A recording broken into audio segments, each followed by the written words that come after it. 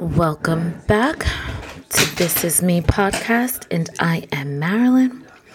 It is the last Monday of the year, and we made it, y'all. We did it.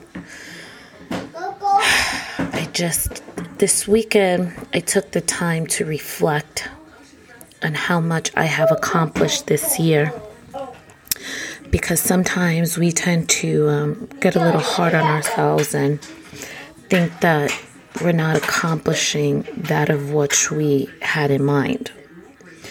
So I did a little bit of reflecting on myself as to all that I've accomplished this year. And when you take a moment to sit down and think of the positive, you kind of give yourself a round of applause. So the first thing I accomplished this year, I closed on my first real estate deal, my first $1 million deal, because I said that when I get my real estate license, I am going to get a $1 million deal, and I did that. I had a baby. I should have wrote this stuff down. I had a baby. I sent the kid off to college. Oh, I got a new truck. That was the first thing. I got a new truck, the deal, baby, sent the kid off to college, got married. That was August. I'm trying to think through the months. What else? Oh, my son went into high school. So one coming out of high school graduated, one going into high school. Rome turned 2.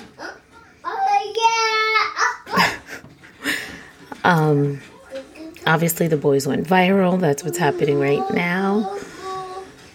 So all good things. I found out I may need another surgery, but I did not let that bring me down. I just got right back up and I continued to push forward.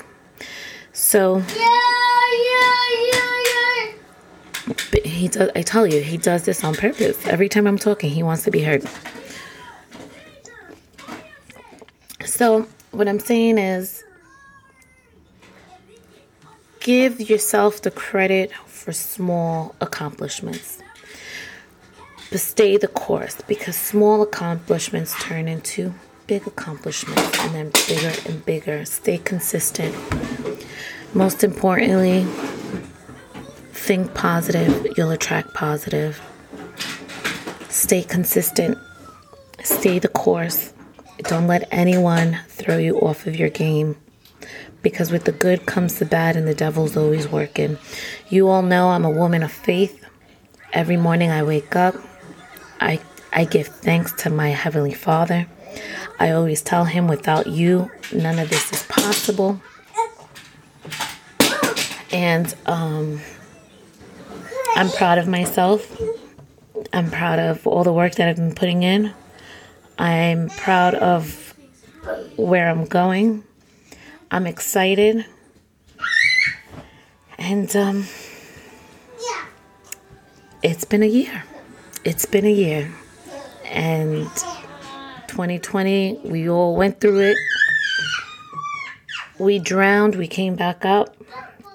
2021, we were kind of like floating, and hopefully 2022, God willing, it'll be your year where everything you've asked for is given to you, because it is your appointed time.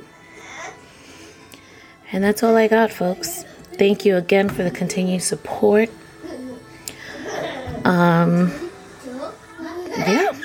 Thank you.